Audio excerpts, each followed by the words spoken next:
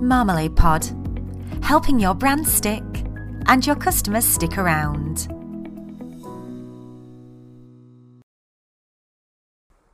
And welcome to the next episode of Marmalade Pod. I'm Claire from Make a Brew. And I'm Becky from Unimax Solutions. This week we're talking about awareness, the first stage in the customer journey. It's a big part of the branding stuff though. I put awareness and brand building. So should be some interesting conversations here. Yeah, I think the awareness is the piece of the puzzle that ties the two together. Definitely. So awareness does pretty much what it says on the tin. You are trying to make as many people as possible aware of you, your brand, your company, your offering, and how you can help them. So it runs through everybody's business. It runs through every stage of the customer journey in a different level, but it definitely runs through branding, and it's the reason that we have a lot of branding aspects, I suppose. Yeah, from a brand point of view, awareness is building the brand because you're constantly building the brand and building more awareness. I would say that the key brand elements of awareness are your positioning. So how are you positioning what it is you've got? How are you positioning it and to who? And it's about your differentiation. You're trying to make the audience, which we talked about in another episode, aware of how you're different from other companies or other businesses that do what you do. Definitely, and why you're the person that they need to start listening to, not necessarily working with at this point, but it's about having an authority and showcasing your expertise. And it's about understanding what your potential customers and your audience are doing, what's driving them, what they're asking, and identifying opportunities in that to ensure that you can fill that gap and grab their awareness and their attention. Stop the scroll. Stop the scroll, yes, definitely. So part of this, and we've touched on this again in a couple of previous episodes, but part of this is understanding your ideal customers, knowing who they are, knowing what they're interested in, and knowing where they spend their time. So, for example, if you're in B2C and you're doing business to consumer, a lot of your customers are probably going to be on Facebook, and you're probably going to get a large engagement there because we've all got Facebook and we tend to spend a lot of time there. If you're doing more B2B or business to business sales, you might be looking more at a platform like LinkedIn, but equally you've got, whether you've got LinkedIn and you're in business or not, you're probably still going to be spending time on Facebook. So it's about identifying where your ideal customers are, where they're hanging out. Are there particular publications that they read? Are they going to certain events? What are they engaging with? Are they part of certain groups? And then looking at how you can best communicate to them to get your message across and to grab their awareness. I think if you are aware of who you help or what problem your service or product provides or what solution you're giving, it's a lot easier to then find people who have that problem. Rather than thinking about it, we've got boxes and things to shift and sell. If you think about solutions and problems, you then can identify who has that problem. So you can then think about where they might be and how you might attract their attention and raise your awareness of your brand and let people know you're there and how you can help them. Yeah, it's about that problem, that pain point, that itch, finding that motivation and ensuring that you're sending your message to that in the right way. So, you said there, we've got a load of boxes we need to shift. I'm not going to buy boxes because you've got some to sell, but I might buy them because I'm moving house. In which case, you telling me you've got loads of boxes for sale isn't helpful. You're telling me that these boxes are going to make my house move easier, is itching that pain point. So it's about looking at what you do from your customers and potential customers' perspective.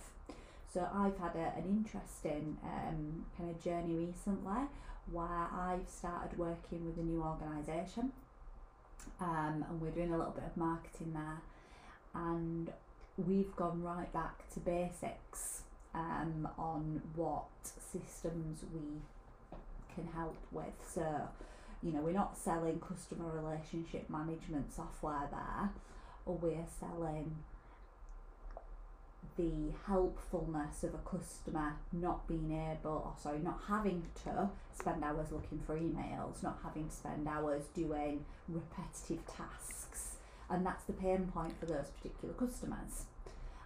Likewise, from a customer journey perspective, it's about this, it's about understanding your customer's needs so that you can find more of your ideal customer and communicate with them in the most effective way. A couple of tools that I use for helping people with their positioning and differentiation. You ask somebody, what do you do? Going back to this example we've got, sell boxes. There's either 5 whys, so why would I want those boxes?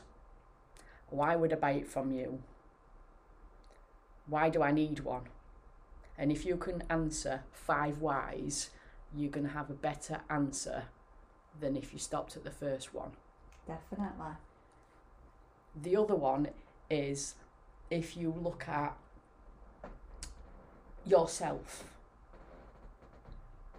You want to buy a new car, for example. You go to a shop. You want a particular model of car and it's available from 3 different garages. And you're getting a pretty similar message from all the salesmen, all the same information about the car. There's nothing to choose between the two. So you're asking yourself another question, so what? Switch this back when you're trying to think out your own benefits and the problems that you solve and position it in your own business. If you're saying we do X, Y and Z, and then you say, so what?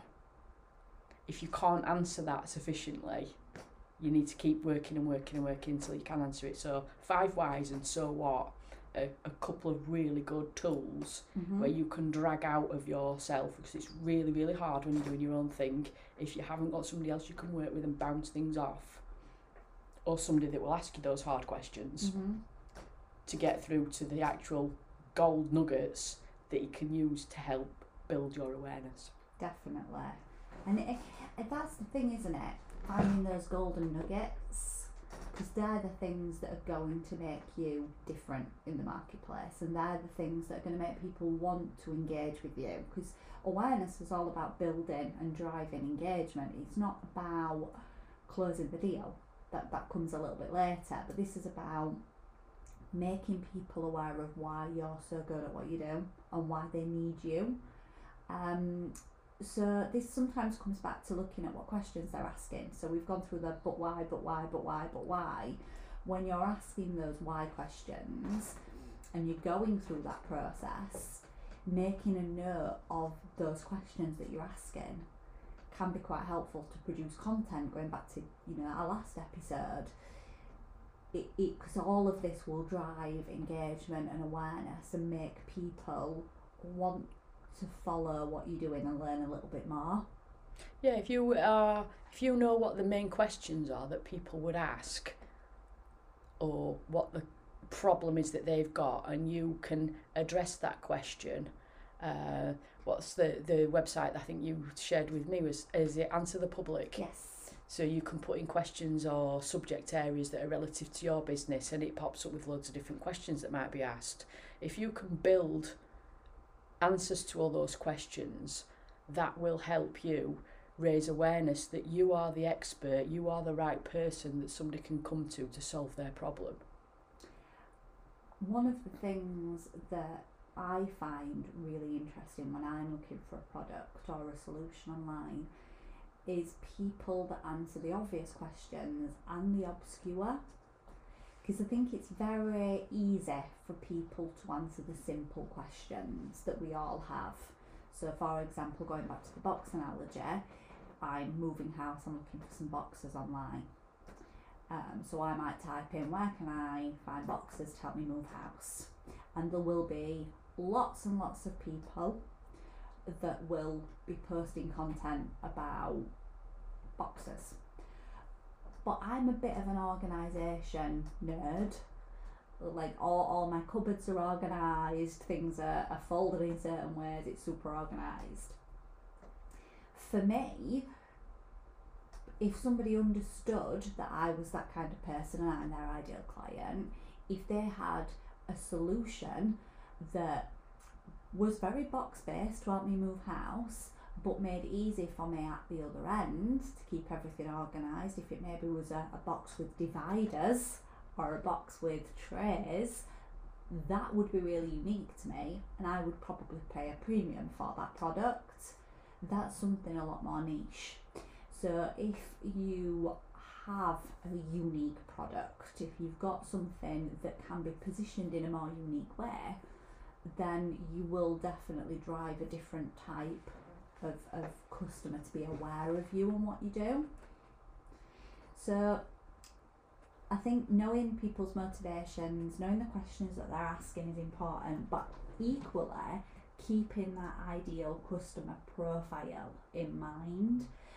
There was something recent about some positioning that had been done online that was very focused, but they'd focused it down more than usual. So they'd aimed at men between 30 and 40 years of age that were looking to grow their business, that were also Star Wars fans.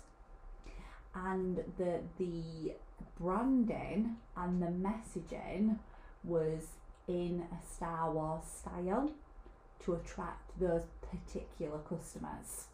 And I've seen it done with different types of people that like business book authors, for example, and they'll target the messaging right down.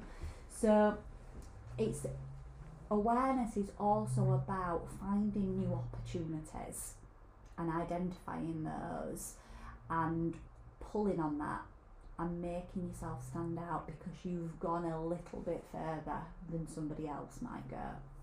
So by all means, general awareness is great. Answering those questions, using those websites is all really important, and it will help you get the right message out there, and it will help you get the attention of the people that you're looking for. But you can also go one step further and really start niching down into who it is from a very, very specific customer point of view to make yourself stand out and be a little bit different in the marketplace. And I think we can cover a whole new episode in the next month or so on how you can identify who that ideal customer is, the things that you can look for, how do you gather the information, how do you store the information, and what you do to pull it together. But if you need any help in the meantime, get in touch with either Becky or myself. We can help you put together a customer profile so you can start making your marketing and building your brand and building your awareness to those customers that are the perfect customer for you. Definitely. And if you see anything in the next couple of weeks, or you've seen anything in the last few weeks that's really made you stop and pay attention, we'd love to hear what it was and how you came across that. Definitely. Time for a brew? Absolutely. Bye. Bye.